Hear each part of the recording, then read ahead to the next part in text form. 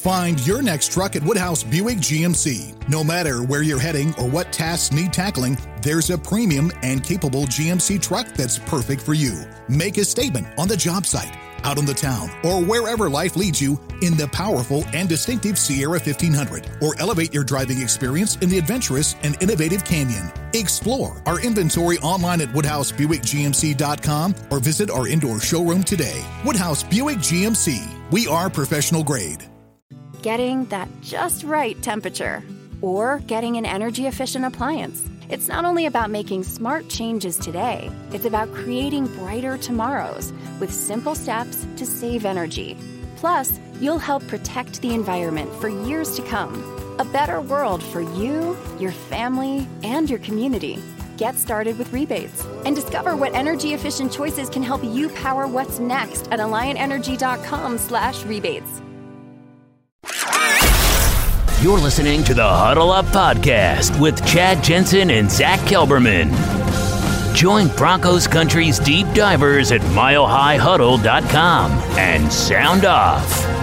And now it's time to drop some knowledge. Okay, and we are live, but Zach, just a couple seconds to make sure the stream can breathe. Make sure we got green check marks across all 5 platforms. And we're good. Welcome in, everybody, to the Huddle Up Podcast, presented, as always, by Mile High Huddle and powered by Overtime Media. I'm your host, Chad Jensen. With me, as always, my partner in crime, my fellow football priest. You know him, you love him. He is Zach Kelberman. Zach, we watched, just like all the fans did, pins and needles. Can Fangio finally break the curse of these late game, under 1 minute collapses and hold on to win? Nope. It wasn't in the cards tonight. What is your gut reaction off the cuff? Coaching. I'm shaking my head in disbelief, Chad. We're literally going on seconds after the final result, and I literally can't believe what I witnessed. Coaching lost this game. Vic Fangio lost this game. Pat Shurmur lost this game. At the end there with the timeouts, Chad, you and I were in the green room before we started this podcast. We were screaming at each other, why aren't you using a timeout? Why would you let the clock run, not preserve some time for your young offense to get a field goal? It reminded me of the bad Andy Reid, the bad time management, situational coaching, the bad Andy Reid, not the good Andy Reid. I'm a big Fangio fan, Chad, but you saw glaring rookie mistakes from a guy in year 2 now. And he talks the talk. He talks like a big tough guy. He prides himself on being this old school coach. That holds no water anymore when your defense collapses every single time when it matters most. When you literally can't call a timeout. When your offense gets cute and small when it matters most in the red zone. Coaching lost this ball game. Locke wasn't the biggest issue here. Melvin Gordon's fumble wasn't the biggest issue. Justin Simmons' play or lack thereof wasn't the biggest issue. The coaching in Vic Fangio was the biggest issue. And the reason why the Broncos are 0-1. They should have been 1-0, Chad. This should have been a victory. I like that. The way you put it. Cute and small. The offense gets cute, come up small. Ridiculous. In the clutch. That final real possession the Broncos had, nursing a lead, and they decide to throw it twice on 3 plays. First down, Jerry Jeudy drops it. Second down, it's a run that doesn't really go anywhere. Third down, to their credit, to Shurmur's credit, they got the look they wanted, and Hamilton was wide open in the end zone on that deep ball, and Locke just missed him. So Locke had 2 big misses tonight, that ball and the one to Bennett in the red zone, both of which, Zach, this is a game of inches, they call it for a reason, would have made the difference on the final score here. But yeah, I mean, Drew Locke, unbelievable in the first half. He's living up to what, it's a little bit of a conspiracy hater theory, but there are those out there that kind of panned his first 5 games last year, saying a lot of hot starts only to fade in the second half. And I honestly thought, look, it was just, it's just a weird numbers game. Give him more sample size, that's going to change. Unfortunately, even though they had that one scoring drive in the second half, Zach, they weren't able to put it together late. And a lot of it we could chalk up to Shurmur in terms of, why weren't you playing the 4-minute offense? Why weren't you ball controlling it there in that situation? But Locke missed a wide open opportunity to put the dagger in Tennessee. And, you couldn't live to fight another day tonight. I mean, of course, there are 15 more games to go, but it cost him a W at home. And that streak of winning 18 out of the last 20 games, home openers in Denver, that now is 18 of the last 21. I'm not putting this on lock at all, Chad. I mean, this is a first-time, full-time starting quarterback in week 1 with no preseason going up against a very good Titans defense. It wasn't up to him to call that fourth down or that inside shovel pass to Jake Butt or to target Nick Vannett in the end zone. He wasn't perfect, Drew Lock, but he damn sure wasn't the reason the Broncos lost tonight. How about Noah Fant? He was electric in the first half. Where was he in the second half? That's coaching and that's play calling. This reminds me of a classic Vance Joseph, Bill Musgrave kind of loss where the players play good enough to win and the coaching let them down. Coaching is the reason they lost this game today, Chad. Lock is not out there making the play calls. He's taking his marching orders. And for the most part, it was very inconsistent. And that's to say it as kindly as I can. The play calling was inconsistent, but there's no sugarcoating the fact that Vic Fangio and his time management or lack thereof lost this game tonight. If he was banking on Gostkowski missing a 4th field goal, a guy who was money for the Patriots, if you're banking on a guy missing, that's the wrong way to coach. It's almost a fireable offense to me, Chad. That's how bad it is. That's as we were watching it live in our chat in our green room, you and I, we said the only explanation for Fangio not trying to call some timeouts here, and at least even if it's not to preserve the clock, which of course you want to preserve the clock, but even if for not that reason, to allow your defense to collect a little bit. Yeah, you run the risk of the offense collecting a little bit, but guess what? They had their ducks in a row. You needed to worry about you at that point.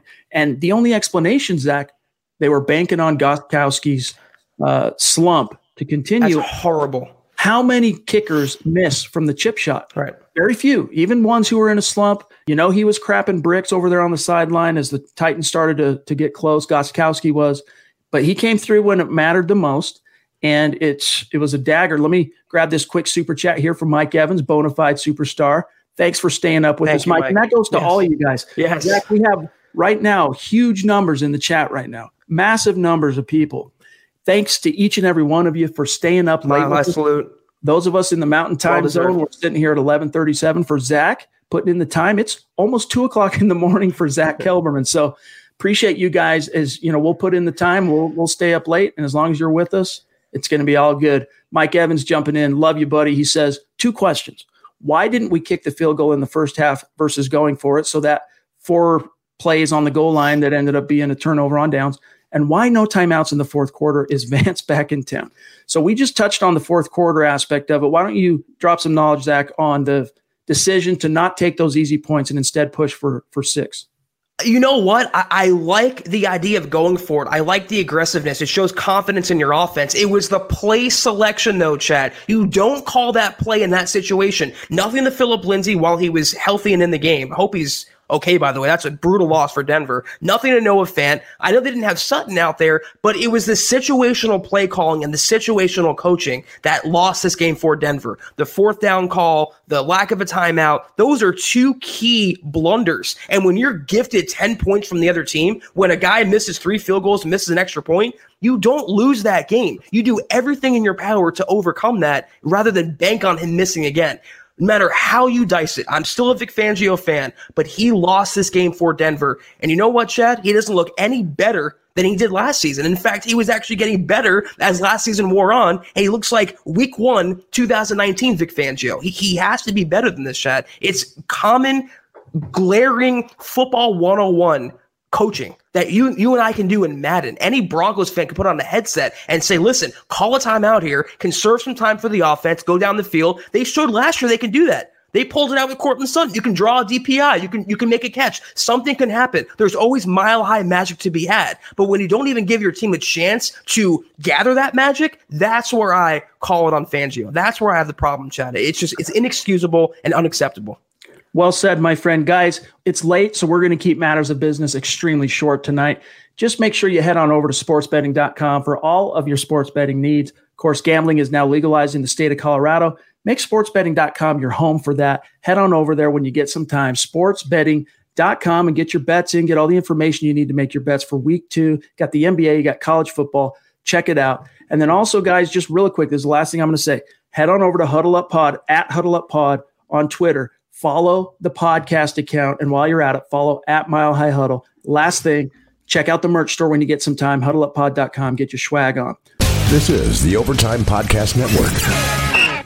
Find your next truck at Woodhouse Buick GMC. No matter where you're heading or what tasks need tackling, there's a premium and capable GMC truck that's perfect for you. Make a statement on the job site, out on the town, or wherever life leads you in the powerful and distinctive Sierra 1500, or elevate your driving experience in the adventurous and innovative Canyon. Explore our inventory online at WoodhouseBuickGMC.com or visit our indoor showroom today. Woodhouse Buick GMC. We are professional grade.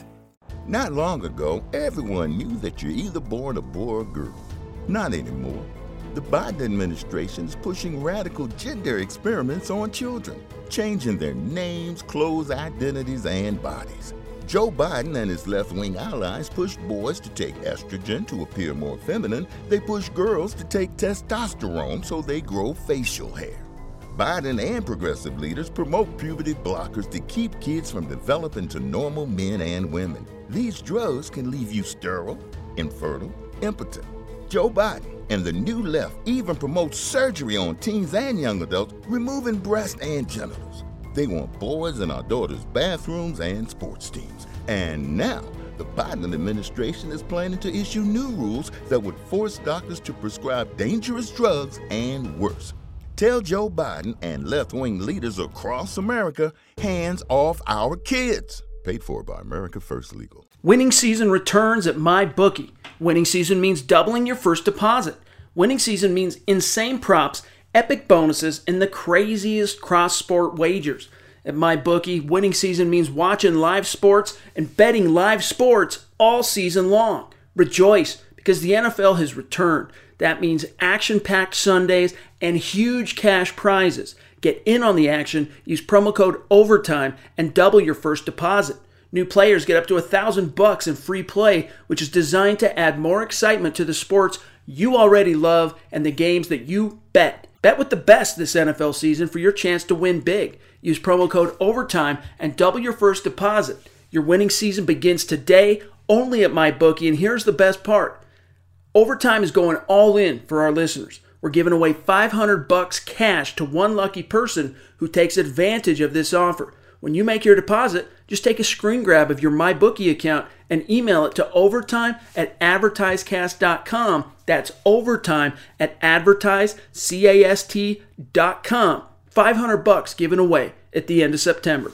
All right, Zach, let's grab this very generous super chat here from our friend D.A. Dub, as we call him, Discount Audio and Wheels. He says, thank you. I saw enough of Vic. He's not a head coach. I've seen enough close games given away. And for holding on to timeouts, what's he saving him for? Next week? Can't defend him. Even if the play calling at the end was bad, give your high-paid kicker a shot. Zach, it really was like tonight. Look, the games that thank you, D.A. Dub, by the way. Really appreciate your generosity, my friend. Goes a long way and appreciate that. But Zach, last year you could chalk up those three bitter losses in the closing minute, 30 seconds of the game where the Broncos were protecting a lead. It was all about the defense getting a stop, just like tonight. But you could chalk those ones up to just, execution. I mean, if you were trying to put on your most orange-colored glasses for Vic Fangio tonight, not only was the defense just it was a hot knife through butter on that final drive for the Titans, but Fangio absolutely, we've said it once, we're going to say it 3, 4, 5 more times probably tonight, and I'm sure the superstars are going to as well. Fangio botched it, and it's really inexcusable. Again, this is his second year. That rust, you can't use no preseason games as an excuse for completely, we'll call it a dereliction of duty in situational game and clock management. That was just simply embarrassing. And guess what? Another game where the Broncos were burned by a tight end. You would think by now, if there's a decent, capable, breathing tight end on a roster, on an opponent's roster, the Broncos should maybe bracket that guy, maybe not have Josie Jewell run with him in coverage. I know this is the reason they signed Mark Barron, and Barron was inactive tonight, but it's every single game, every single year, they just cannot defend tight ends. And Jonnu Smith, as good as he is, he's not Travis Kelce. So you still see the same glaring mistakes you saw in 2019, 2018, 2017. Some of it could be chalked up to the players. They don't really have a coverage guy who can handle tight ends and running backs, but it's also the coaching. They brought Fangio in because he was an NFL lifer. He was a revered defensive coordinator. There's also a reason, though, Chad, he was 60 years old before getting an NFL head coaching opportunity. You have to wonder that maybe other teams didn't really think he was cut out for it. I'm not putting my tinfoil hat on. I'm not trying to stoke any narratives right now, but you have to wonder, is there a reason Fangio was never a head coach? Because through 2 seasons now, Chad, he's looking a little overwhelmed, to put it kindly. We call it the gut reaction for a reason, gang. And by the way, Parker on Twitter brings up a salient point from tonight's game. This is definitely one of the key takeaway observations from tonight. He says Bradley Chubb had high hopes of a Vaughn replacement eventually, but doesn't look promising. Here's what I'll say. He was basically a non-factor tonight as a pass rusher. He helped quite a bit, setting the edge. They bottled up Derrick Henry till that final possession. He helped a lot in that regard, but you could tell he was not his usual explosive self that we were used to from his rookie year in the first 3 weeks last year. But here's what I'll say. Here's the one silver lining for Bradley Chubb.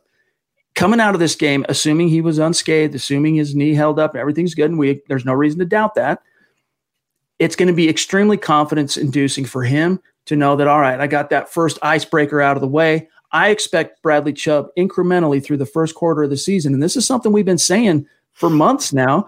It's going to take him some time to get back up to speed. I was honestly surprised, Zach, by how much he played tonight. Yep. And I think that will ultimately be confidence-inducing. It'll help him kind of, obviously a disappointing result with the bitter loss at the end like that, but it will give Bradley Chubb a little bit of a lift and some momentum, I think, just internally heading into next week's matchup against the Steelers.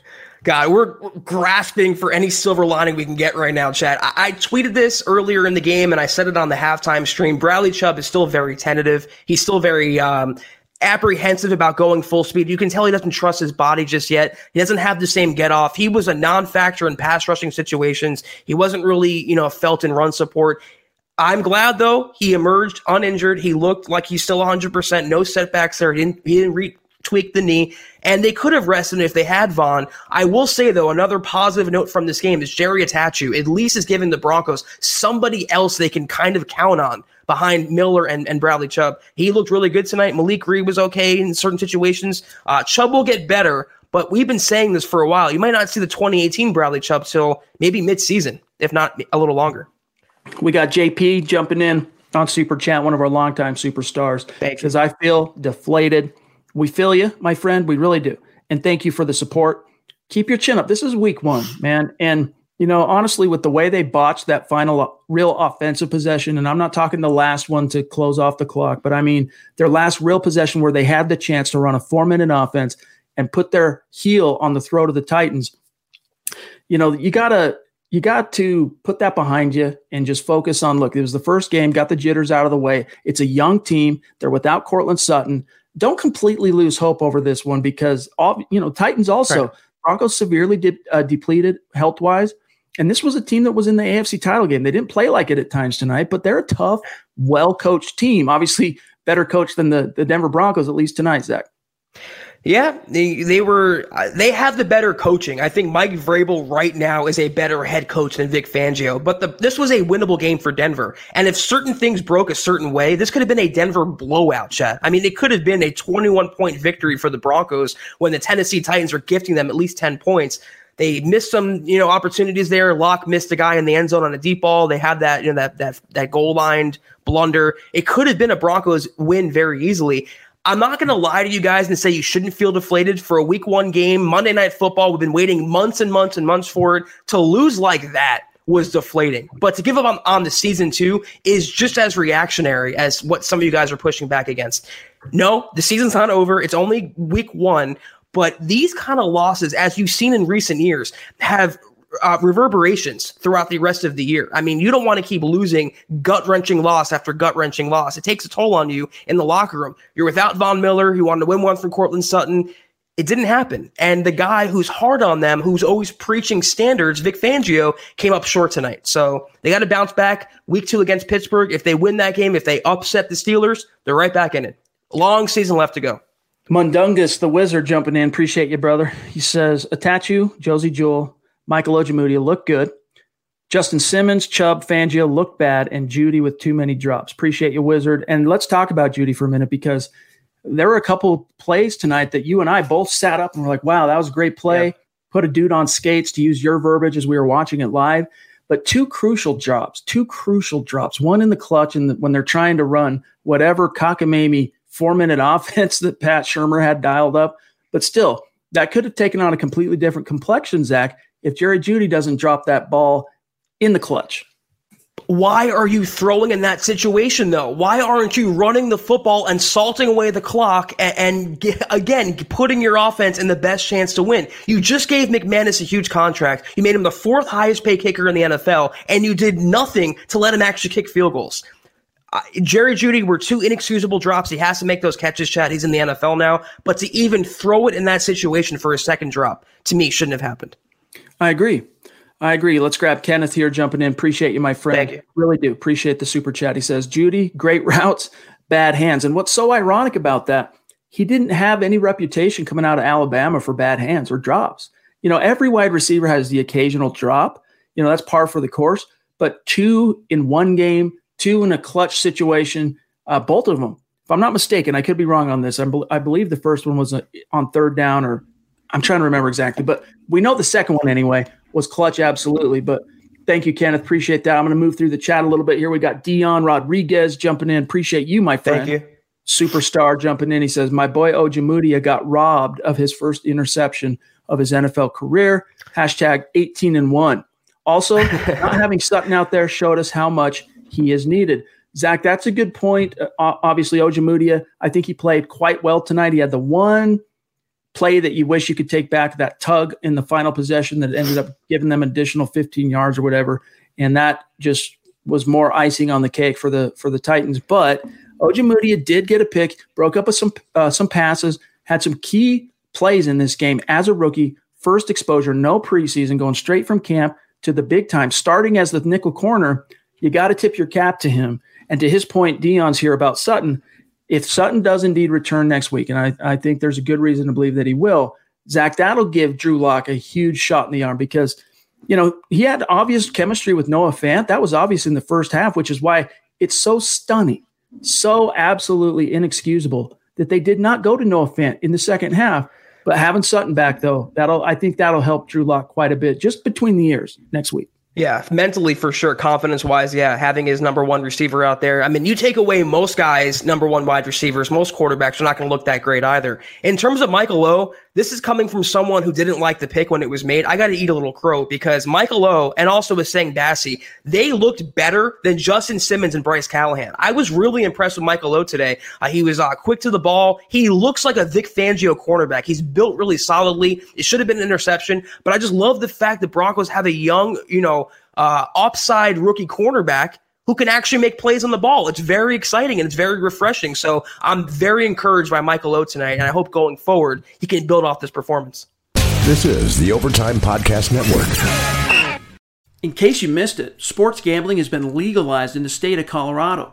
Whether you're looking to place your first wager or you're a seasoned betting professional, sportsbetting.com is the place for you.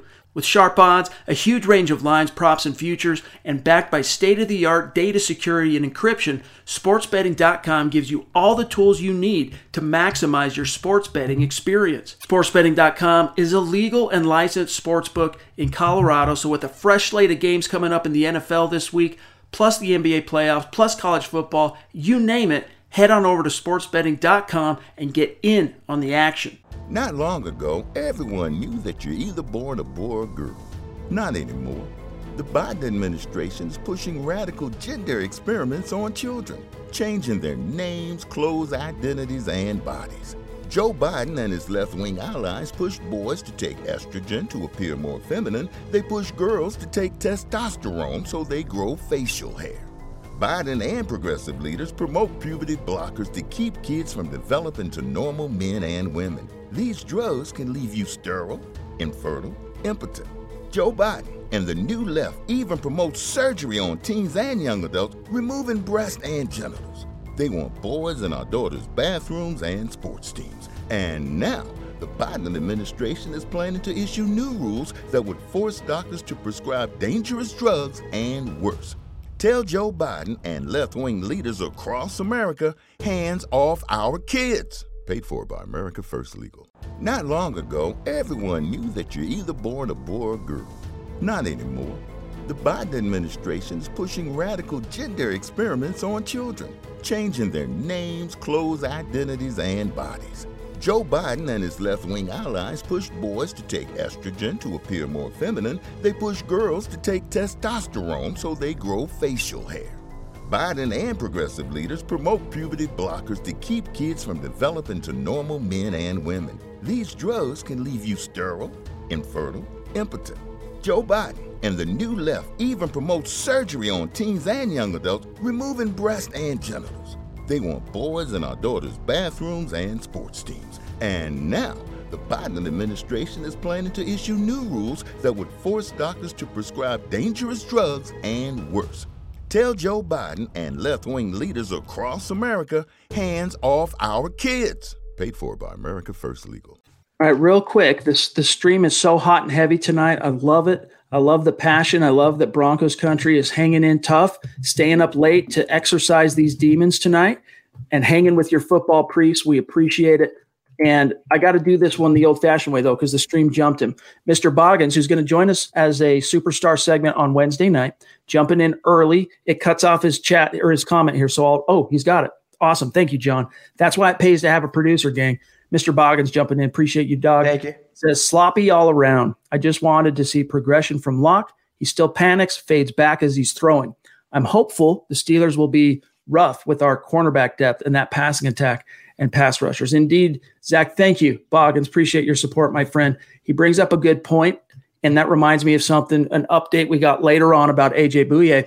When he went down like that, landed on his right shoulder, popped it out of joint. He popped his shoulder out. They popped it back in, but just they decided to play it safe. He was ruled out after they popped it back in. So we'll see. We don't know yet what his week 2 prospects are for playing, but if you're going to contend with what we saw from the Pittsburgh Steelers passing attack today, you're going to need A.J. Bouye in the lineup.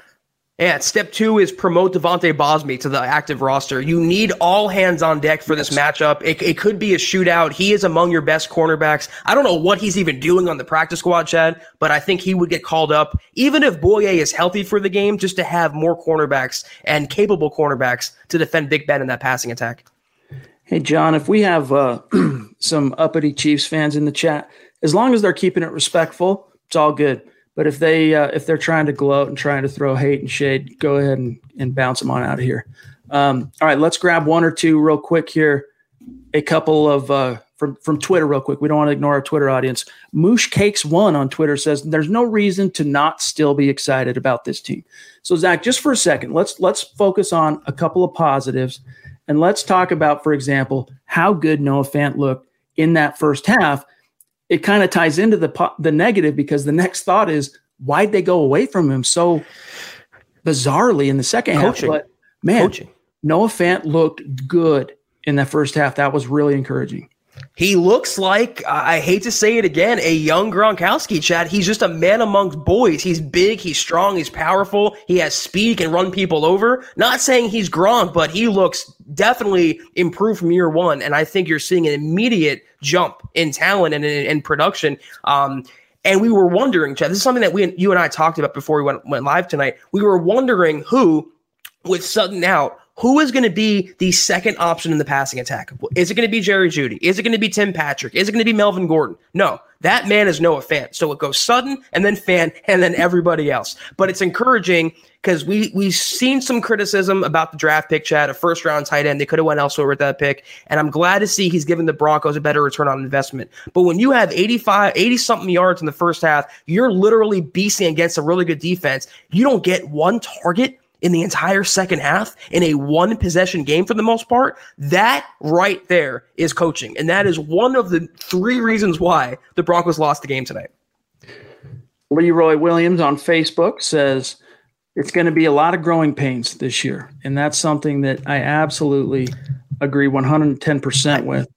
I wouldn't say a lot, though. There's going to be some. Locke looked a lot better, though, than I thought for his first game. He wasn't perfect, but that touchdown pass in the first half, Chad, the way he can change his arm angle and improv and get out of the pocket, that's a pure franchise quarterback play, a big boy play right there. There's going to be some growing pains, but when this team settles down and Vic Fangio coaches to his ability, they're going to win some ball games, too.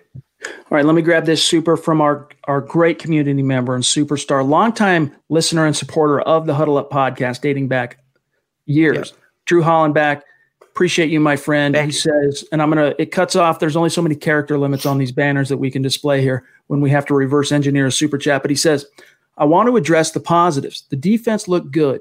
Bassie, Michael O, the D-line, along with AJ and Jewell, dominated inside. That's true. They bottled up Henry. Let me give you the stats on Henry real quick, and then I'll finish what he says.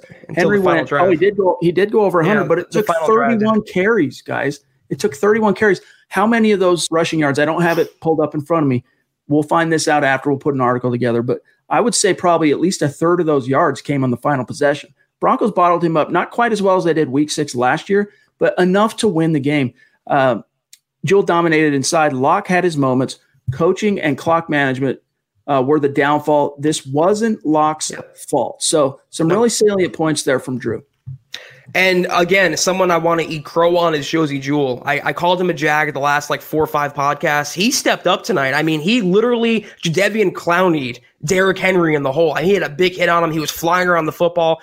He said, Chad, before the season, he wants to be known as a starting inside linebacker. He wants to get his rep up around the NFL. And for a Week 1 performance, for a bad loss, I thought Josey Jewell was one of the bright spots. Good effort by him today. Yeah, I love that play where he freaking pounced through, smashed him. I mean, that was a sit up in your seat and go like this. And Drew rocking the football priest hat, rocking the Mile High Huddle face mask like a boss. Appreciate you, my friend, jumping back in. Very active tonight. He says Bosby needs to be called up, especially with Bosby or with Bouye out. Yes. So we don't know for sure yet if Bosby's going to miss Week 2. But even if he is active, look, they called up, for those of you who missed it, they utilized the 55 rule today. They brought up Derek Tuska off the practice squad, and they brought up PJ Locke, the defensive back, the safety. Both those guys will get sent back down to the practice squad tomorrow. But next week, Zach, they got to bring up guys that are going to affect the game. Bring up that, not necessarily they're practice squad guys. So in cases of, unless there's a case of injury, they're probably not going to start. But at least Bosby, can get out there on the field, tip some passes, pick off some balls. I mean, he is the quintessential Fangio corner, which is why I still am blown away that they went with Devontae Harris and Duke Dawson over Devontae Bosby. I still don't get that. Appreciate you, Drew. Dion Rodriguez jumping into 447 viewers on YouTube. # like and subscribe. Thanks for the reminder, Dion. Gang, we made matters of business really quick tonight, and we'll continue to keep it brief. But whether you're on Facebook or YouTube, make sure you like this video. You guys, it's a small organic thing you can do that has a big effect and a big help to Mile High Huddle. So thanks for the reminder, Dion. I really appreciate it. And then Austin, we do have a puncher. Let's talk about that, Zach, because as we tip our cap to Josh Packer on his super chat, appreciate you, my friend. Thank you, Josh. But Martin was money tonight. It sucks that the Broncos had to use him as much as they did, but he's a big reason why when the offense was struggling, the Broncos were able to keep this manageable, especially after that the turnover on downs on the goal line. From then on out, things kind of sputtered until the third quarter for the Broncos when they got that one drive, or it might have been top of the fourth now that I think about it. But either way, Martin was money, and it looks like money well spent and a smart decision for John Elway and Tom McMahon to go out there and pay him. I was just laughing to myself because you can make the case that Sam Martin was the best Broncos player on the field tonight. I mean, he was literally impacting the game. That punt he had, and it was out the 4-yard line, that coffin corner, it was brilliant. It was beautiful. We have not seen that, Chad, in how many years now? It was supposed to be Marquette King. That didn't work out. Then Colby Wadman was trash. And the Broncos, I think they found their quarterback, and they also found their punter. He was kind of buried in obscurity in Detroit, Sam Martin, but credit to John Elway and the Broncos scouting department. He has been, so far and through one game, a revelation back there. Great pickup for Denver. Sorry, John, I'll start asking you. I thought we had jumped everybody. Our big-time cornerstone, foundational superstar, MHH Mount Rushmore member here, George Vandermark, jumping in. Thank you, my friend. Yes. You can tell he's down. He's down here, Zach. We got to lift him up a little bit. Gut-wrenching loss, totally inexcusable. And we're not going to excuse those bad decisions made by Pat Shurmur and Vic Fangio in the clutch. But this is Week 1. This is a team that was not only without Von Miller, but they were without Courtland Sutton. You had the number 1 corner go down relatively early in the game. Philip Lindsay, the spark plug, emotional firebrand for the offense, missed tough. The entire second half. So there are some silver linings and there were some outliers tonight, George. So hold on to those for now. Don't on this to everybody. Don't overreact too much. The implications for Fangio and Shurmur on those final 4 minutes and under are not good, but let's hope they can bounce back. It's too early to mail it in, Zach. And despite those injuries, Chad, the Broncos were in a position throughout the evening and should have won this ball game tonight. So that's a credit to Denver. They still played hard for Fangio despite the coaching errors. And this season's still long. It's only week 1. You would have liked to pick up this win because you face the Steelers and the Bucs next. Those are 2 pretty tough teams. You got to stack the wins where you can get them. But Locke showed out pretty good. We've seen more positives, Chad, than people would pull out of this game normally. There are some silver linings here. It's a long season. Let's see how they respond now to an early test of adversity. How week 2 will tell us all we need to know about the fortitude of the 2020 Broncos. This is the Overtime Podcast Network. Not long ago, everyone knew that you're either born a boy or a girl. Not anymore. The Biden administration is pushing radical gender experiments on children, changing their names, clothes, identities, and bodies. Joe Biden and his left-wing allies pushed boys to take estrogen to appear more feminine. They push girls to take testosterone so they grow facial hair. Biden and progressive leaders promote puberty blockers to keep kids from developing to normal men and women. These drugs can leave you sterile, infertile, impotent.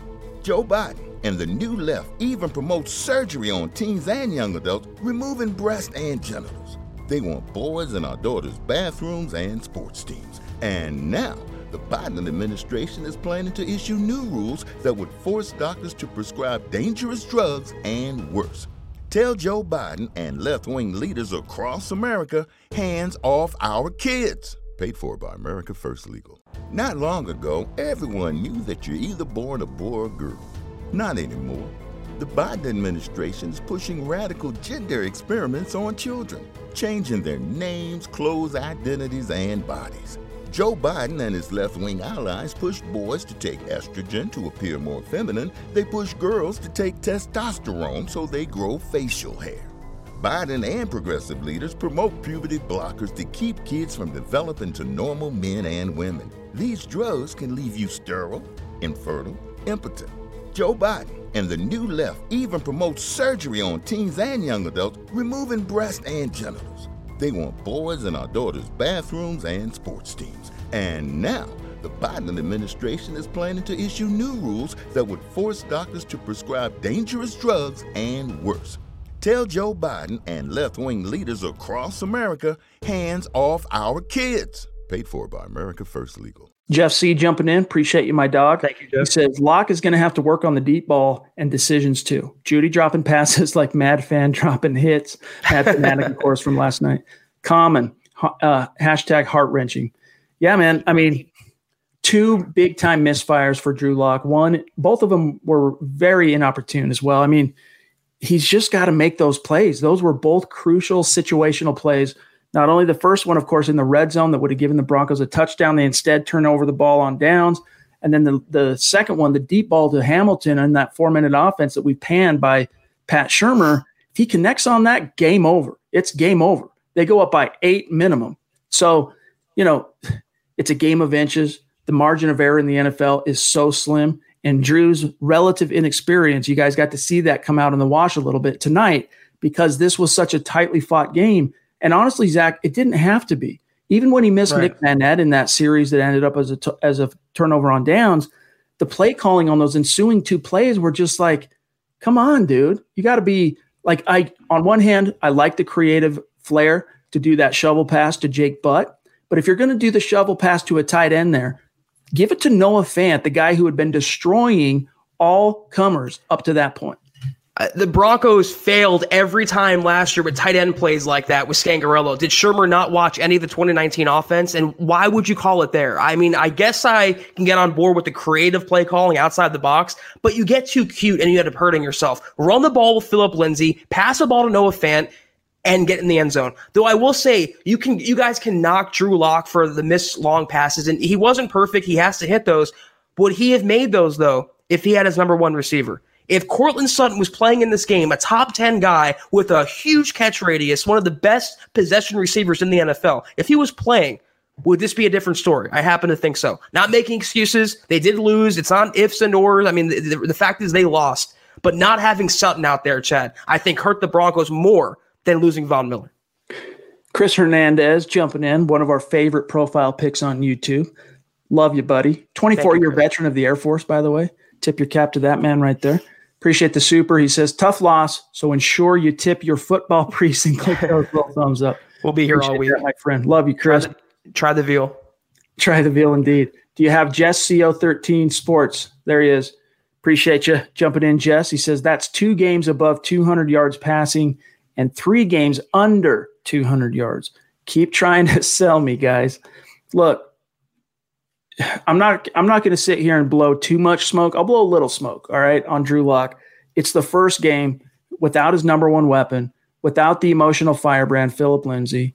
You know, you got to find a way to overcome that if you're going to have any staying power in the NFL as a quarterback. Granted, okay, but I'm not going to jump to any conclusions on Drew Lock just because of this game, especially when he was killed by some terrible coaching late in the game.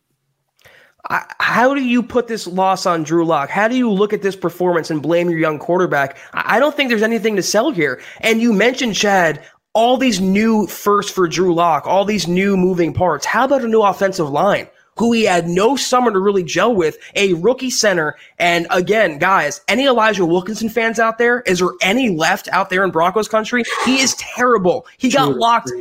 Drew Lock is lucky he wasn't injured on that one play. He was actually shaking his hand. I was worried for Drew. He's not a natural tackle. A new guard, a new center, a horrible right tackle. Lock had all the things working against him and still put the Broncos in the position and did what he could to win this ball game. It's not on Lock in the least. You know what? Wilkinson was the perpetrator of quite a few pressures when Lock was breaking the pocket. Lock was not sacked tonight, by the way. But let's tip our cap to Garrett Bowles on the other side. Yes, have to. When you're seen, not heard, that's a good game for any offensive lineman, especially Garrett Bowles. He wasn't perfect tonight. You know, there's a few pressures that he'll probably end up getting credited with, but no boneheaded facepalm moments. That's an encouraging aspect coming out of week 1, Zach. Everyone should be happy about that. Yes, I am, Chad. You know, as you guys know, I'm one of the biggest Bowles detractors around, but I got to tip my cap and give credit where it's due. He played really consistent tonight, and if we can get this Garrett Bowles for at least 15 more games, the Broncos offensive line is going to be just okay and just fine once they get Wilkinson out of the game. The fact that Lock wasn't sacked is a testament to Drew Lock, not the offensive line. I thought Cushenberry was very solid for his first game against a stout Titans defense, but Wilkinson needs to go. They have DeMar Dotson. He's a natural right tackle. He cannot be any worse than Wilkinson. Let's get him in the ballgame. Enough playing around already. All right, we got one here from Dion jumping back in. Thank you, Dion. Sorry, the chat stream jumped it, so we can't show your actual super chat cards. We're just pasting it in here on one of the banners. He says, look, I understand burning the clock, but keep playing aggressive. Keep scoring. You're only up by 1 point. The hurry-up offense worked very well, in my opinion. Yeah, that second scoring drive by the Broncos, when Melvin Gordon finally kind of bounced back from that fumble and had some nice runs, and then he got his first touchdown as a Bronco, I like that as well. I love the tempo version of this offense because I think it really suits Drew Lock, Zach. I liked, and I even put this out there on Twitter, I liked the aggressiveness. I liked taking deep shots to Judy. I like pushing the ball down the field. It was just the timing of the play calls, Chad. When you have 3rd and 3, let's say, and you're throwing a 30-yard pass down the sideline, it's a low percentage play. And for a young offense right now, for Drew Lock especially, it's all about confidence. Pat Shurmur did not call plays that would get Drew Lock in rhythm. And the times that he did, the Broncos scored touchdowns. There's no secret here. It's pretty easy. Play to your offensive strengths and don't get cute. The times they did the former, they were successful. When they did the latter, you guys saw what happened. We got Jake Gerard jumping in on Super Chat. Appreciate you, my friend. You. He was with us in the halftime stream, and he's here staying up late. Love it, buddy. He says, I miss Wade Phillips. I think everyone misses a little Wade Phillips. And if you want to have a little trip down memory lane, a little nostalgia, go read his book, Son of Bum. A very worthy read, especially gives you an inside look at that 2015 season for the Broncos.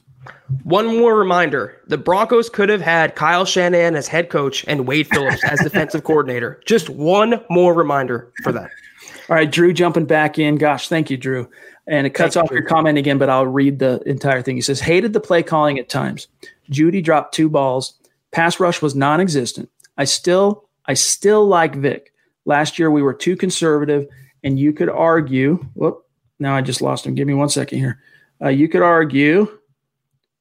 Geez, where'd it go? Bear with me. You could argue we were too aggressive. So last year we were too conservative, and you could argue we were too aggressive, meaning tonight. And we need someone to cover tight ends. You know, the tight ends were, for the most part, kept in check, except in the red zone, except on the goal line when it actually mattered most. Where it counts, yeah. Yeah, it's we were saying that at the top of the show tonight, that Jonnu Smith isn't, Tony Gonzalez incarnate, but another tight end just killing the Broncos when it counts the most. And that's been the theme. And it's not I can't blame Fangio there, because we've seen these problems dating back 4 years now. It's the personnel. They just don't have a linebacker or a safety that can match up one-on-one with the tight ends and running backs around the NFL. It's as simple as that. All right, Kenneth Booker jumping back in. Really appreciate the super again, Kenneth. Love you, buddy. He says, positive. A.J. Johnson played great. With the exception of that one baseball moment that mostly great out Ojemudia's pick. Zach and I were saying the same thing while we were hanging out in the green room watching the game toward the end. AJ, you got to be happy with him, even in coverage, man. Like there was that play in the red zone when he chased down Derrick Henry and saved a touchdown. And I'm happy so far with AJ. It's just that one play that you wish you could get back, because that was, talk about a momentum swinger. Yeah. Broncos did not end up with a turnover tonight, and that was the reason why. So, the football gods giveth and they taketh away for A.J. Johnson. Yeah, AJ was a little too over-aggressive, and he nullified that Michael O pick, but he was terrific in run support. That's his forte, Chad, and he has to be now without Todd Davis. He was, he passed with flying colors in week 1. In coverage, he was okay, but Chad, to watch this man run in the open field, he literally runs like a dinosaur. He's, to use your word, you mentioned lumbering, and that's the perfect word for him. It's just, he runs like Flacco did, and that's never a good thing. I don't know. I wouldn't quite go that far, but give my man some credit. Mike Evans jumping back in. Appreciate you, my dog. Thank you. Says, definitely have not lost hope. I predict a 9-7 record. That's a good segue to say, did you see anything tonight that moves you off 10-6? Because both of us predicted a win tonight in our overall projections of the season. So I think it would make sense that we would have to say, well, look, after what we saw, 9-7, right? Because that's one loss that we had as a win. So 9-7, if they do finish 9-7, though, here's what I'll say. Even a 9-7 finish, especially because they opened up an additional playoff spot in the wild card this year in both conferences, Broncos still will have a good shot at the playoffs. Yeah, you know what? Obviously, this changes things. And theoretically, it should, because they lost one of the games that I picked them to win. But I'm going to see how week 2 plays out in terms of my overall prediction for the season. When I made that 10-6 call, I said 9-7 is actually the floor, and I think 10-6 is the expectation. So if they go 9-7, it's still possible. I mean, they have the talent to be a playoff team this year. I am not going away from that or refuting that after one loss. As bad as this loss was, let's see how they come out against Pittsburgh. If they win that game, Chad, all the confidence back, momentum back. It's a new season, and it still is a new season. It's so young. It is. We're in the early stages here. Here is our friend, longtime listener, bona fide superstar, Larry, Broncos fan number 24, of course, on Thank YouTube. You, Larry.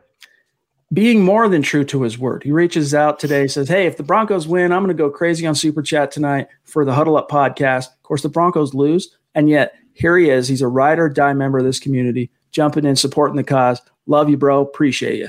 He says, relax, Broncos country, but I like what I saw from, I don't know what he meant to say there, but Hamilton slowed down on that throw. So maybe there's some truth to that. We'll have to go back and watch. Right. It didn't jump out to me on the first and second viewing, but I'll look for that this next time. He's talking about that throw on third down when the Broncos, their last real possession of the game. I have to go back and check that one out. Yeah, on first glance, I don't see Hamilton being at fault. It might be the case. I haven't seen the replay like Chad, but it just seemed like Locke missed him. And I'm calling a spade there. He overthrew him by about 3 yards. He has to hit that, but I wouldn't put it on Hamilton for slowing down. But maybe replay shows different, Chad. Anthony on Facebook says, if we had Andy Janovich, that goal line stop on fourth down especially is a touchdown. And you could be right. They went a little light in the fullback department when they decided to trade Andy Janovich. And Andrew Beck is a great try-hard guy, but as a blocker, we've made light of it. We've minimized how effective, how hard can it be to ISO block if you're 250 pounds and 6'3". But maybe there is some truth to that. The nuance, the devil being in the details. You got to wonder how that might have made a difference if you had Jano ISO blocking there. I mean, I know I'm taking this too literally, but what would Janovich have done on that fourth down call? I mean, maybe they wouldn't have made that call if they had Janovich, but having a fullback, which is a dying position in the NFL, shouldn't be the difference between running it, which is common sense on the goal line, and calling a tight end little inside shovel pass. It was the play calling. Don't blame the personnel. It was the play calling and the coaching that lost this game. Mundungus, the Wizzy and the Hizzy jumping back in. Appreciate you, my friend. And he echoes what we said. Silver lining. No Bulls holds. That rhymed. That's Where's right. Mark? We need Mark here. None of those. Appreciate you, Mike.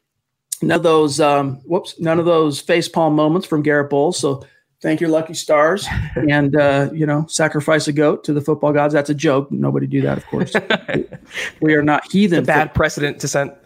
Sorry, John. We are not heathen football priests, after all. All right, Gustavo Lopez jumping in on Super Chat. Appreciate you. Thank you. He says, Kerrigan did amazing yesterday, talking about Ryan Kerrigan, the Washington football team edge rusher. Let's trade for him. Hey, the Broncos, there was only one sack to be had tonight, and the Broncos got it. It was Jerry Atachu, not because he beat his man and, bended the edge and got to the quarterback. It was a try-hard sack where it was kind of a cleanup motor, good job for him for going until the very end. If I'm the Denver Broncos after tonight, though, Zach, I said, look, I think you'll start seeing incremental improvements from Chubb. But if I'm the Broncos, I'm swallowing my pride. I'm getting on the phone. I'm calling Clay Matthews, or I'm calling, Cameron Wake, or I'm calling Terrell Suggs, or I'm calling the Washington football team and saying, hey, you want to give up? I doubt they're going to give up Ryan Kerrigan now after seeing him blast like he did on Sunday. But, Not long ago, everyone knew that you're either born a boy or a girl. Not anymore. The Biden administration is pushing radical gender experiments on children, changing their names, clothes, identities, and bodies. Joe Biden and his left-wing allies push boys to take estrogen to appear more feminine. They push girls to take testosterone so they grow facial hair. Biden and progressive leaders promote puberty blockers to keep kids from developing to normal men and women. These drugs can leave you sterile, infertile, impotent. Joe Biden and the new left even promote surgery on teens and young adults, removing breast and genitals.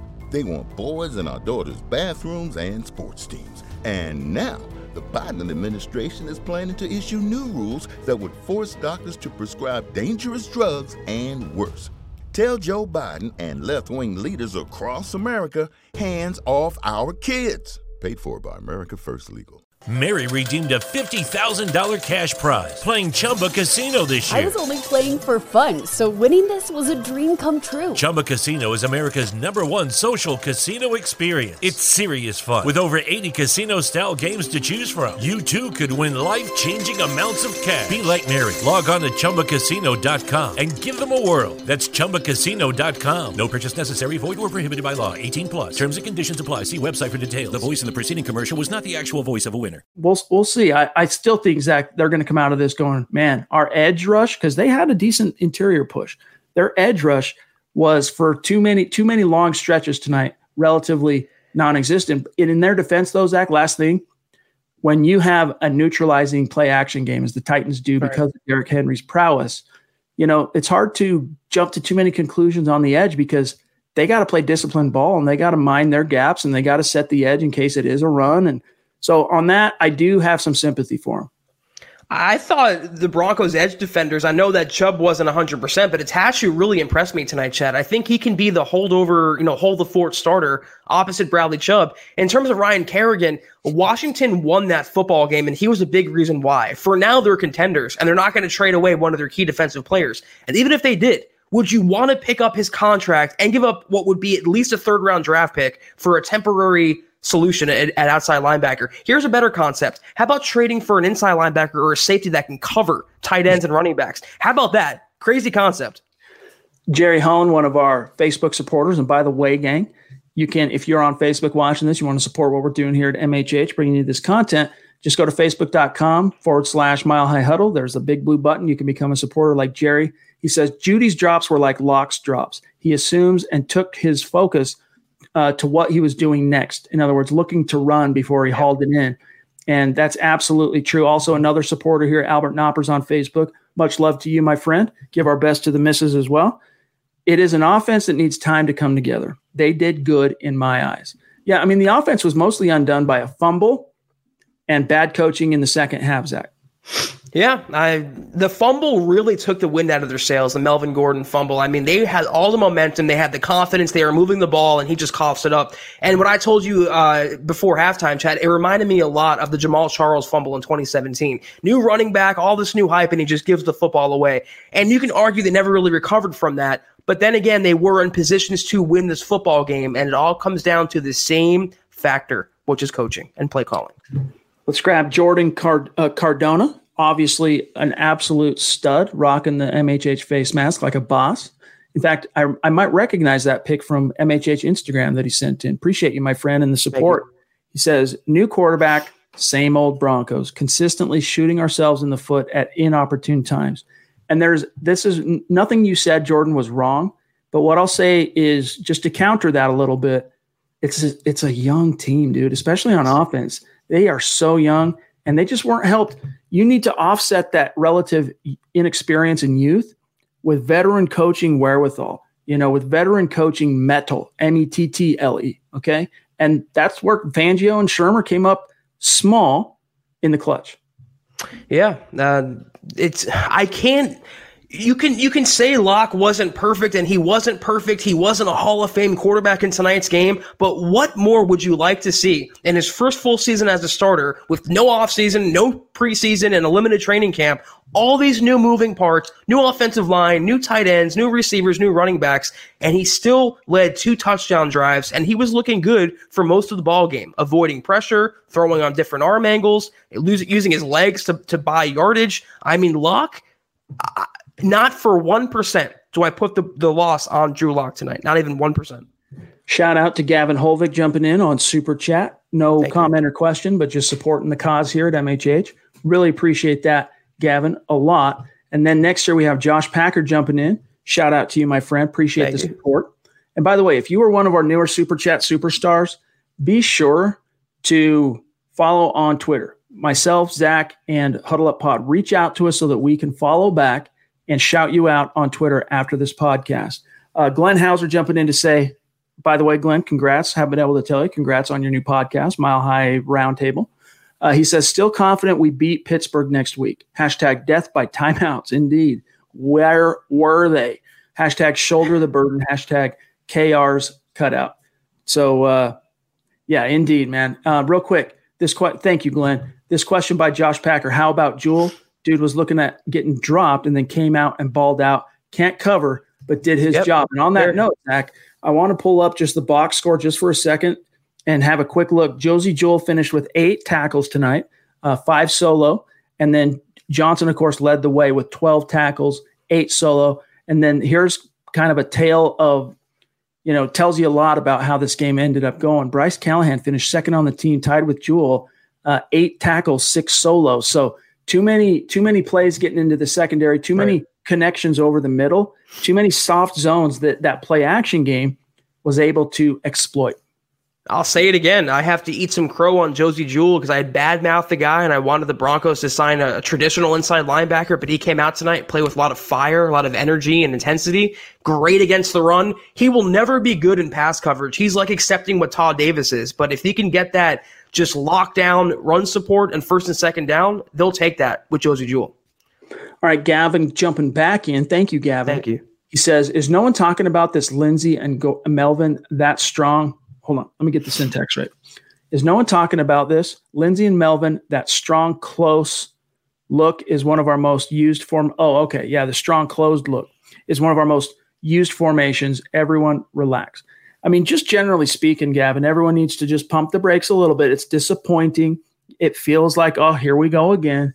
But I do think this team's going to come out of this week realizing, look, again, it's a game of inches. Margin of error is so slim in the NFL. The Broncos they lost this game. They didn't get beat. They gave this game away. They had so many opportunities to not only step on the Titans' throat, but even when they had squandered a couple opportunities to do that, they squandered the opportunity. Ultimately, they gave away the game late. There is something slightly confidence-inducing in that, look, we almost beat one of the AFC Championship teams in a game where we were just not on the money. It came down to the wire. And again, Fangio's defense and poor clock management ultimately was the final dagger, Zach, but it was it was death by 1,000 cuts leading up to that. Yeah, the Broncos, unfortunately, they snatched victory from the jaws of defeat. And you hate to see that every year, and it seems like every single season the Broncos have 3 or 4 of those type of games. It's still a young year, though. There's 15 games left at least for Denver. Melvin Gordon, looked better in the second half. I thought Lindsey looked good before going down. They hung with one of the best teams in the AFC. They should have beaten them. And I agree with you, Chad. There is some positive, some confidence to take out of that. It's not sugarcoating or blowing BS. They did look pretty good tonight, aside from the coaching. So if they can just play that way and just be better managed by their superiors, they will win some ball games this season. Don't give up hope just yet. Definitely not. Nanino. Sorry if I butchered your name. Really appreciate the super chat. Very generous. Make sure you reach out on Twitter at HuddleUpPod or follow myself or Zach and get, we want to connect with you and shout you out after the show. So thank you. John, the stream just did a big jump on me. Do you have, let me pull one up here real quick. I want to tell you where I'm at in the stream because we don't let any superstar out in the cold. Do you have Michael or Larry's Broncos fan number 24 second one? If not, I can reverse engineer it here. I'll grab Michael for now, real quick. Sorry for the dead air just for a second here, gang. Bear with us 1 second. Love how hot and heavy the chat is tonight, but it also makes us have to tap our heads and rub our tummies at the same time a little bit. So bear with us. We got didn't get the name. Hold on 1 second. Let me do that again. Bear with me 1 second. Oh, I see why. I cut it off. Michael Montecalvo jumping in here on Super Chat. Bear with us 1 second. Got it right here. Here he is.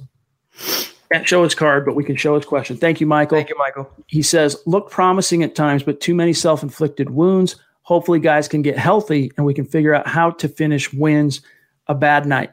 Yeah, we need answers, Zach, on Lindsey's health. We need answers on AJ Bouye. And, of course, Fangio is made available via Zoom.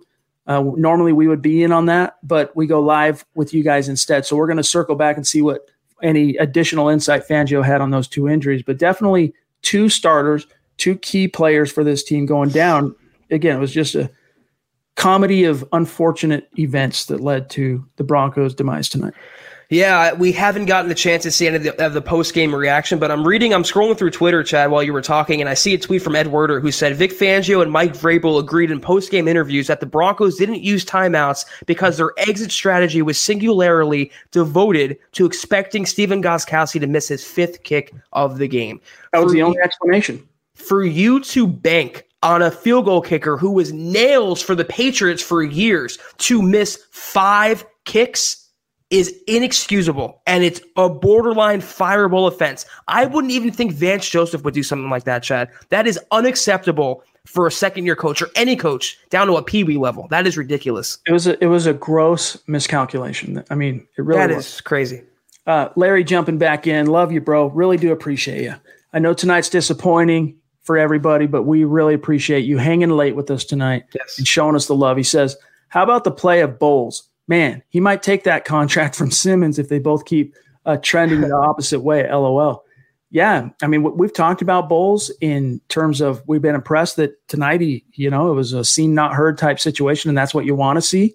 But let's talk a little bit about Simmons. What do you think is going on there? I mean, he really was out of position way too often tonight. We talked about it during the halftime stream that he was biting on too many play actions and really just getting sucked up, and then, of course, the ball goes right over his head. Your thoughts on Simmons? I think you nailed it. I think he went back to being the just short Justin Simmons, close but no cigar, kind of a borderline, almost Justin Simmons. Yeah, a borderline Pro Bowl guy, but never right there. And he was Pro Bowler last year. He was an all-pro, player last year for Denver. He didn't get that big contract. He certainly did not play like a safety who's a top 3 or highly paid safety in the NFL, or even the highest paid safety. You wonder, though, how much of that contract impasse went into his performance tonight.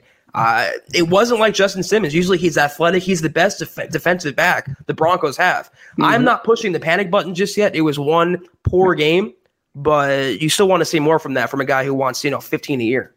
Definitely not pushing the panic button on Justin Simmons quite yet, but it's concerning. We'll see if he can bounce back and be more impactful in next week's game. All right, we're starting to approach the 1 hour mark, and so we got to kind of rapid fire. Again, we don't leave any of our Super Chat superstars out in the cold. We'll stay late. We'll stay on longer. We're not going to miss anybody.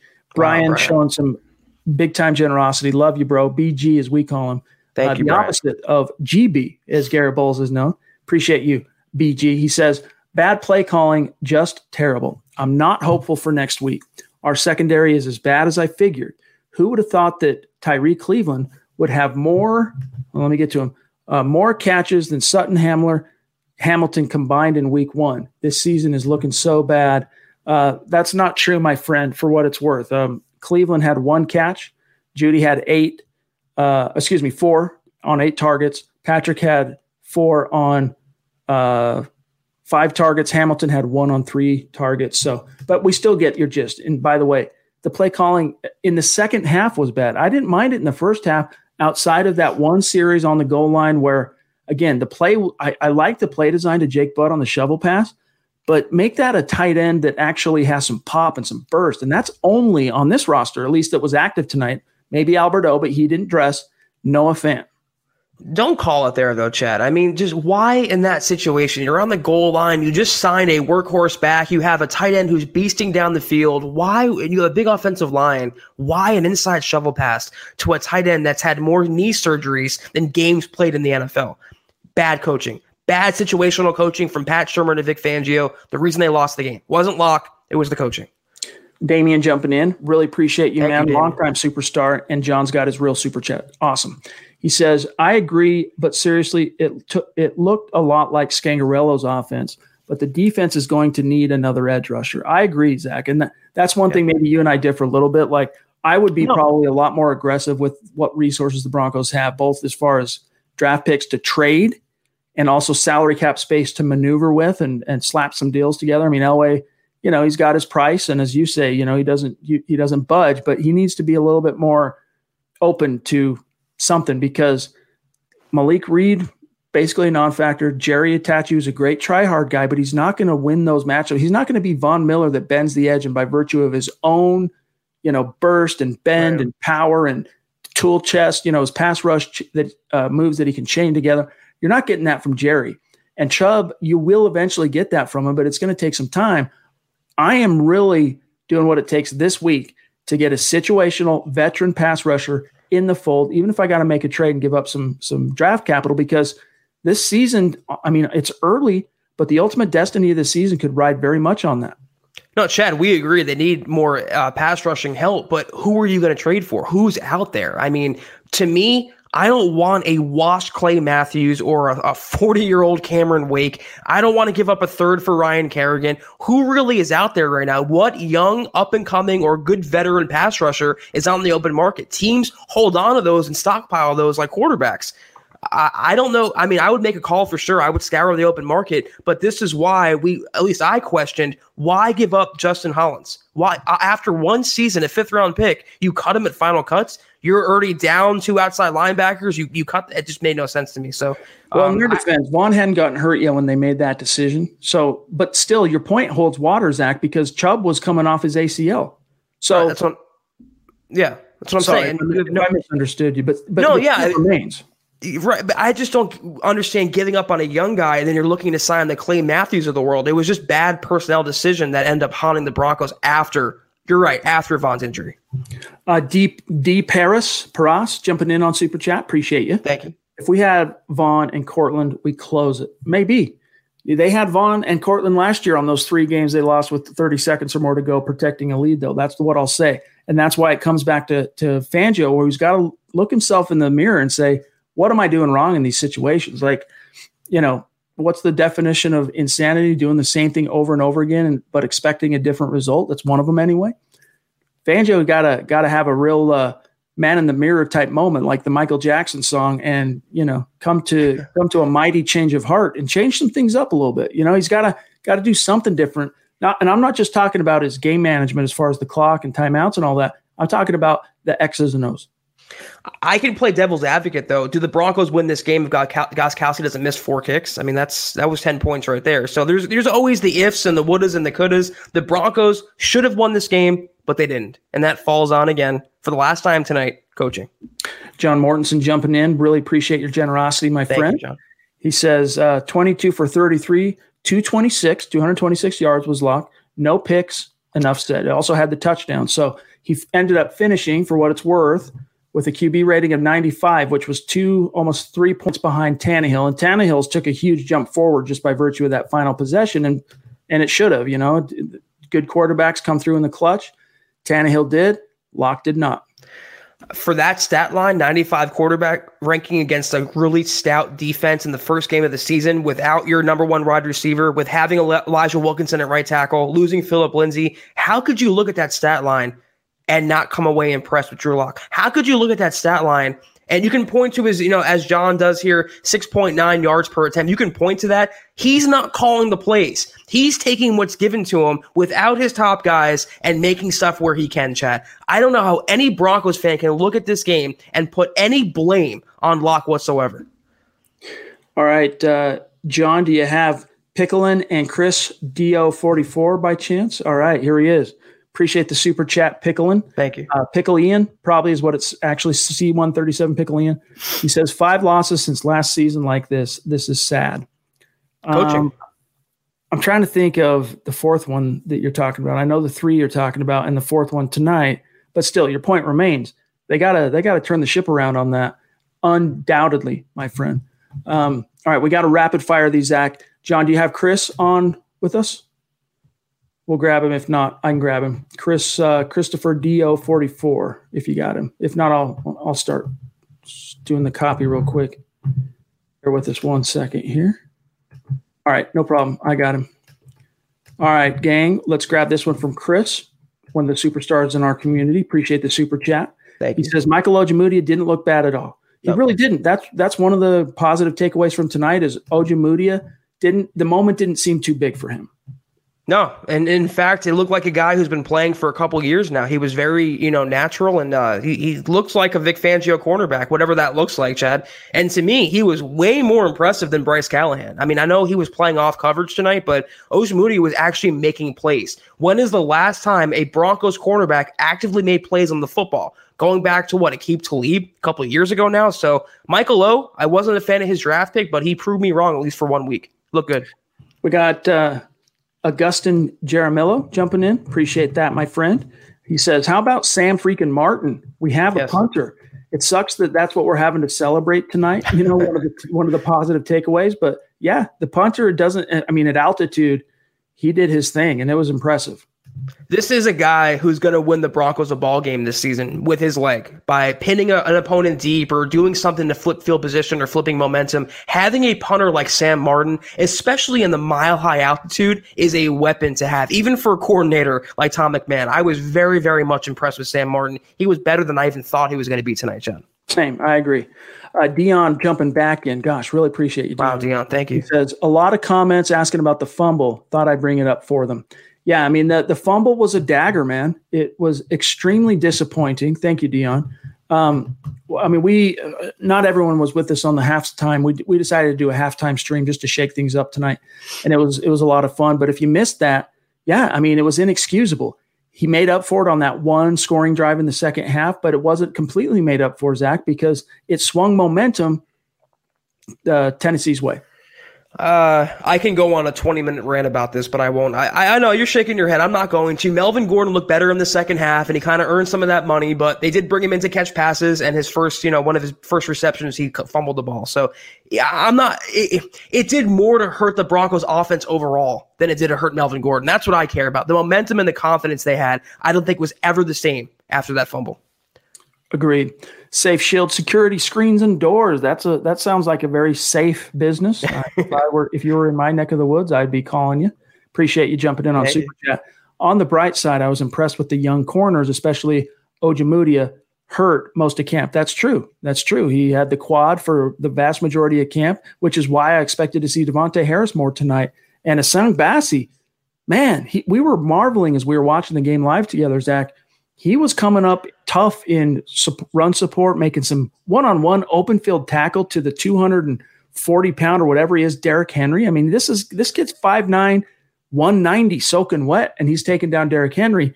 Really encouraging for both those young guys. But again, try hard, but they're lacking that experience, and that got exposed a little in that final drive. We talked about Ojemudia, but when I was watching Essang Bassey, what I kind of saw, Chad, is Chris Harris Jr., a smaller cornerback, but very physical and run support, high motor player, not afraid to get his hands dirty, get in there and put a lick on a running back. I was impressed with Bassey and Michael Ojemudia. And again, they were better to me than Simmons and Callahan were, two highly touted, highly paid players in Callahan's case.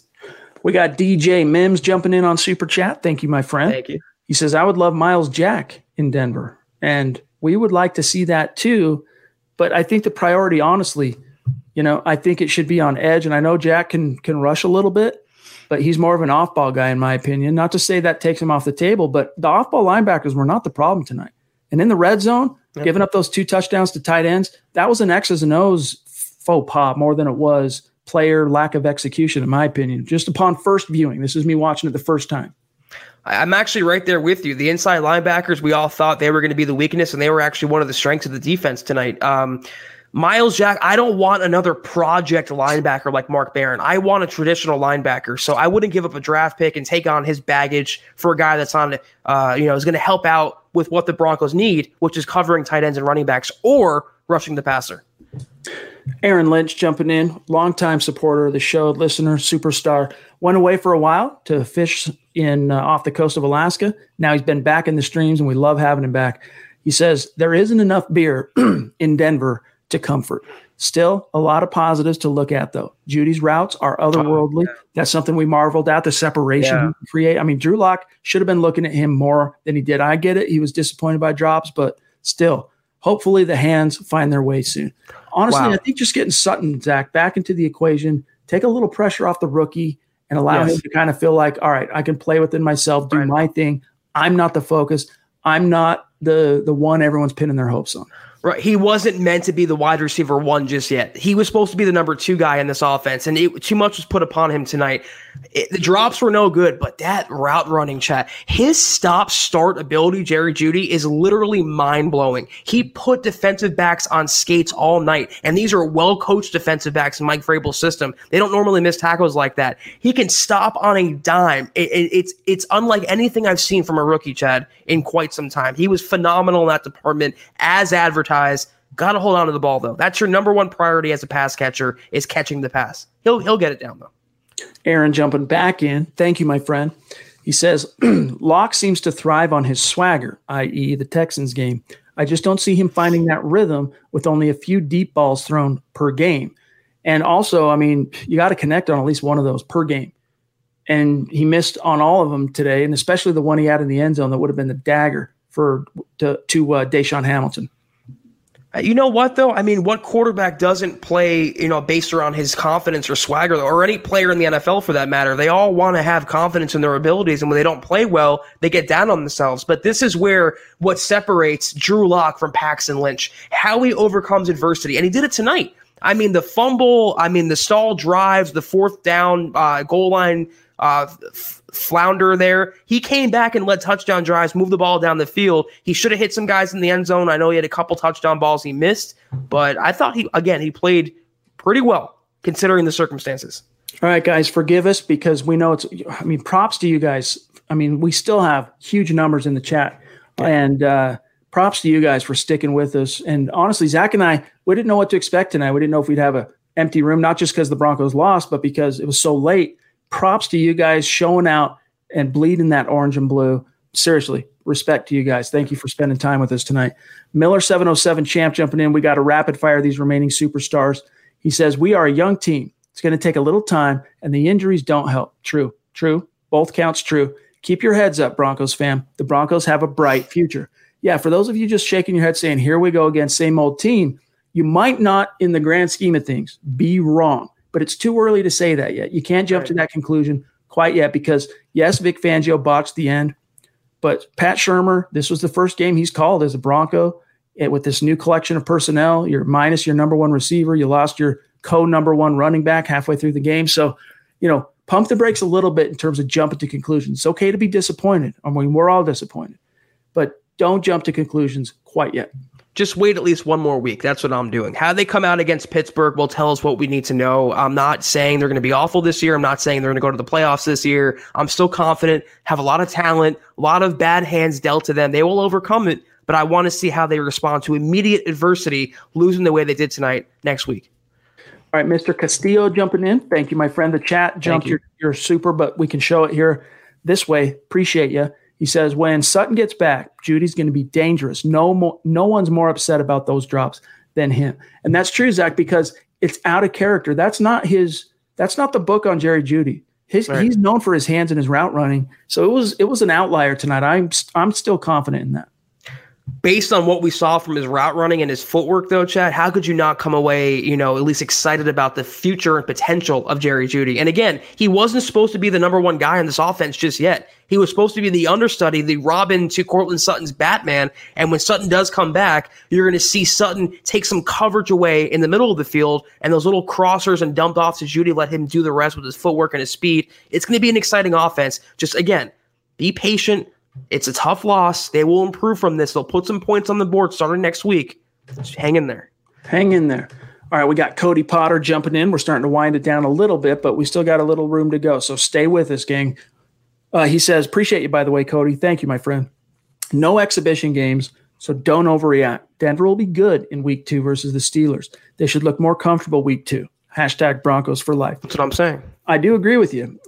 I think you'll see them kind of loosen up a little bit for that road game and get their dander up to take on Big Ben. And it's another conference opponent. It's not a divisional opponent, but it's a conference opponent, which could have a lot to do with the playoff math when it comes time, down the stretch. Not going to be an easy game. I think the Steelers look pretty good tonight, and I think they're in for a good season. But even if the Broncos lose next week, if they lose this game, how they play, though, Chad, if Locke has a 400-yard game and 4 touchdowns and they lose, 35-32, you can actually come away encouraged by that. But if they come out flat next week, have no offense, and the defense looks, is no different than tonight, you're going to see some questions being raised about them. So it's not an easy game, but nothing's not, winnable in the NFL. Dennis Woods, one of our superstars, jumping in, rocking the MHH dad hat like a boss. Appreciate your support as always, my friend. And thank you for staying up late with us tonight. He says, we all knew the first game would be sloppy. It will get better. And we didn't have a number of key players. Lots of promise shown, though. I love that you're focusing on the positive because Zach and I, although we might use our gut reaction episodes to kind of exercise some demons, at the end of the day, we are both glass half full type of guys. And I think that's one of the reasons why you guys love this podcast. So, Dennis, appreciate that perspective. And it's true. I mean, I'm taking that perspective myself and that mindset myself. Like, as mad as I am tonight and as frustrated and as much as I want to blame Vic Fangio and say he's not the coach of the future for the Broncos, it's all reactionary. It's all impulsive. If they win next week, no one's going to even care about tonight's game, Chad. So I'm preaching patience. I'm not going to be a hypocrite. Just hang in there for one more week. They will rebound from this loss. West Side Philly jumping in. It's been a minute since we've seen you, my friend, and we're glad to have you back. Welcome. Thanks for staying up late with us. He says, I'm taking it easy on our pass rushers for now to the lack of crowd noise and having to be careful because of the QB cadence. Good points. Good points. I still think they need to bolster that with a veteran, though. It's a guy that's proven. Even if it's only a 6, 7, 8 sack per season type of guy, 34 years old to 38, and there's some solid options out there. Cameron Wake is actually one of my least favorites. I like Matthews. I like Terrell Suggs, T-Sizzle. Get on the phone tomorrow and get one of those guys in Denver. Yeah, that sounds kind of like a reach to me. I mean, crowd noise or no crowd noise, fans or no fans, you're being paid as an edge rusher to get to the quarterback. And when you don't do that, you're failing at your job. So I think tonight's result would have been the same had there been fans in the crowd, Chad. I mean, the Titans had multiple false starts in the first half with no crowd noise. It was just a sloppy game all around in certain parts, but it's Atachu, Malik Reed, and especially Bradley Chubb. They have to be better as pass rush. There's no way around it. They have to be better in one-on-ones. Ron Dubb, bona fide superstar, wow. Cornerstone member of the MHH community, showing some extreme generosity. Love you, bro. Appreciate you staying up. Thank you so much. Showing support like that. He says, hey, guys, Locke was efficient. The offensive game plan had to change because Sutton was out. That's a fair point. Such might be why they weren't that aggressive frequently. The defense was nice, except the final play, the final drive. I like Bassey. I like Michael O. Yep. We need another pass rusher, kind of echoing our last thought there. But yeah, I really don't disagree with anything you said there, Ron. As always, you're on the money, sharing a brain with us, my friend. Appreciate you. I don't know. I mean, does not having Sutton, does that change, the fourth down call to the tight end or throwing on first down? We should be running the ball to kill the clock. You can put it out there. Having Sutton or not having Sutton definitely hurt the Broncos. It was definitely a factor as to why they came up a little short. But the coaching, that was the overarching theme tonight on defense, on offense, the coordinators, the head coach. It came down to that. And that is the reason why they lost tonight's game. All right, guys, and I don't disagree. This one came down to coaching, bottom line. BG jumping back in. Thank you, my friend. He says, I told you guys last season, Justin Simmons is overrated. K-Jax is better. I mean, we'll see, man. Week one. It was one of the misgivings I had when when the debate was, get him signed, what's taking so long, why is it coming up against the deadline? The Broncos wanted to see him do it one more time because, look, 3-year starter, yes, but only 1 year was he like a next level caliber guy. And you have to worry and wonder when you're a front office when it comes in a contract year, if it's fool's gold. Now, I'm not saying it was for Justin Simmons. Don't get me wrong. I'm just saying he needs to bounce back from this and prove that he's worth that franchise money. And I think he is. He will bounce back. This is a little knee-jerk because we all loved Justin Simmons last year, and most of us were calling for the Broncos to reward him with a fat contract. And because he had one un-Justin Simmons-like game, now Kareem Jackson's better. Jackson played well tonight, but Justin Simmons is the better talent. He's the better safety. He has a higher ceiling. I'm not throwing the towel on him because he wasn't an elite player tonight. I think he'll be better starting next week, like most of the Broncos players. All right, John, it jumps to Andy, and then I think we are out of here for tonight. I think we're caught up. Appreciate you staying up, Andy. Appreciate you supporting us here.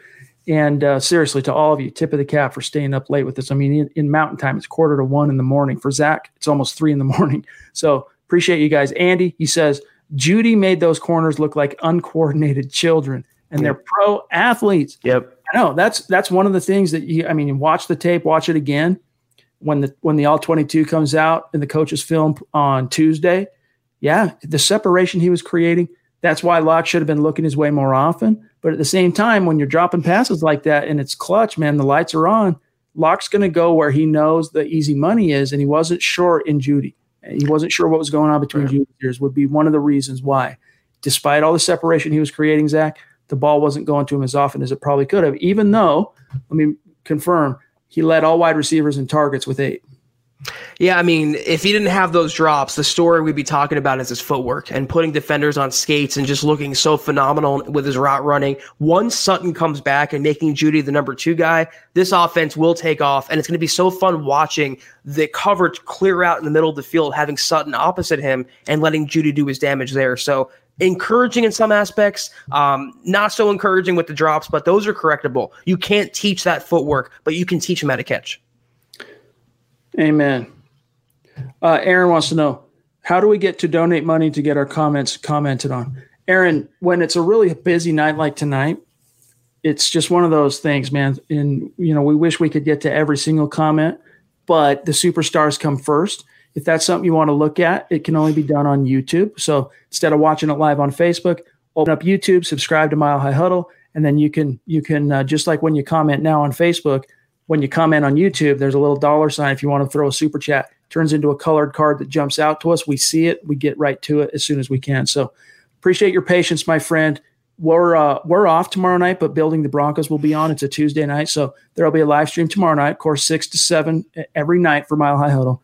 7 nights a week. We'll be back Wednesday night.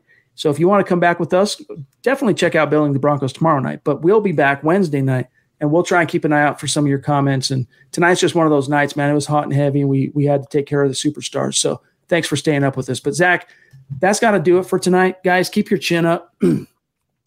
Yeah, we will. We will. Yes. Excuse me. The gut reaction. So let me qualify that. Every night, 7 nights a week, literally, 6 to 7, 6 Mountain to 7 Mountain, 8 to 9 Eastern.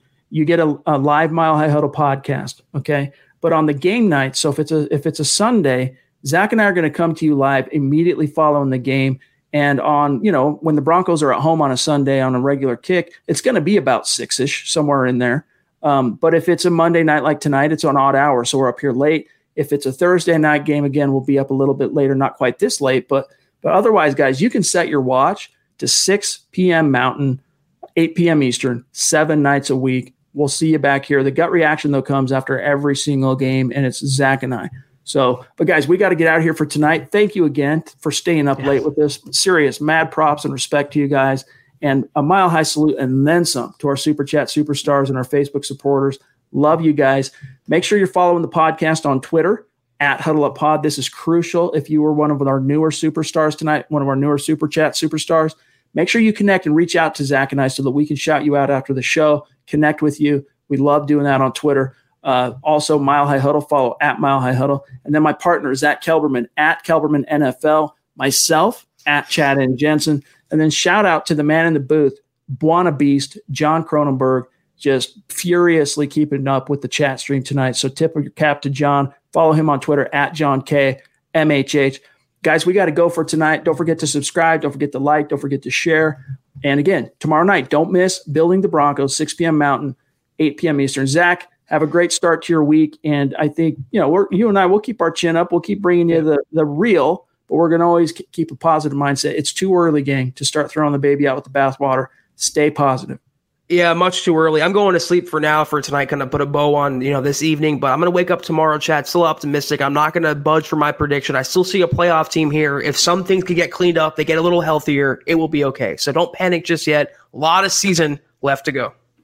All right, guys, we got to get out of here. For Zach Kelberman, I'm Chad Jensen. We'll see you, the two of us, Wednesday night, 6 p.m. Mountain, 8 p.m. Eastern. But don't miss Building the Broncos tomorrow night. They'll have a lot of post-game analysis, kind of where we go from here as well. So we'll see you guys Wednesday. For Zach Kelberman, I'm Chad Jensen. We'll see you then.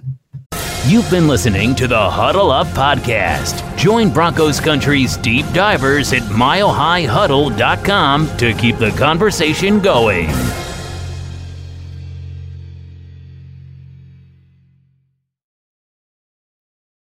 Mary redeemed a $50,000 cash prize playing Chumba Casino this year. I was only playing for fun, so winning this was a dream come true. Chumba Casino is America's #1 social casino experience. It's serious fun. With over 80 casino-style games to choose from, you too could win life-changing amounts of cash. Be like Mary. Log on to ChumbaCasino.com and give them a whirl. That's ChumbaCasino.com. No purchase necessary. Void or prohibited by law. 18+. Terms and conditions apply. See website for details. The voice in the preceding commercial was not the actual voice of a winner. Not long ago, everyone knew that you're either born a boy or girl. Not anymore. The Biden administration is pushing radical gender experiments on children, changing their names, clothes, identities, and bodies. Joe Biden and his left-wing allies pushed boys to take estrogen to appear more feminine. They push girls to take testosterone so they grow facial hair. Biden and progressive leaders promote puberty blockers to keep kids from developing to normal men and women. These drugs can leave you sterile, infertile, impotent. Joe Biden and the new left even promote surgery on teens and young adults, removing breasts and genitals. They want boys in our daughters' bathrooms and sports teams. And now, the Biden administration is planning to issue new rules that would force doctors to prescribe dangerous drugs and worse. Tell Joe Biden and left-wing leaders across America, hands off our kids. Paid for by America First Legal.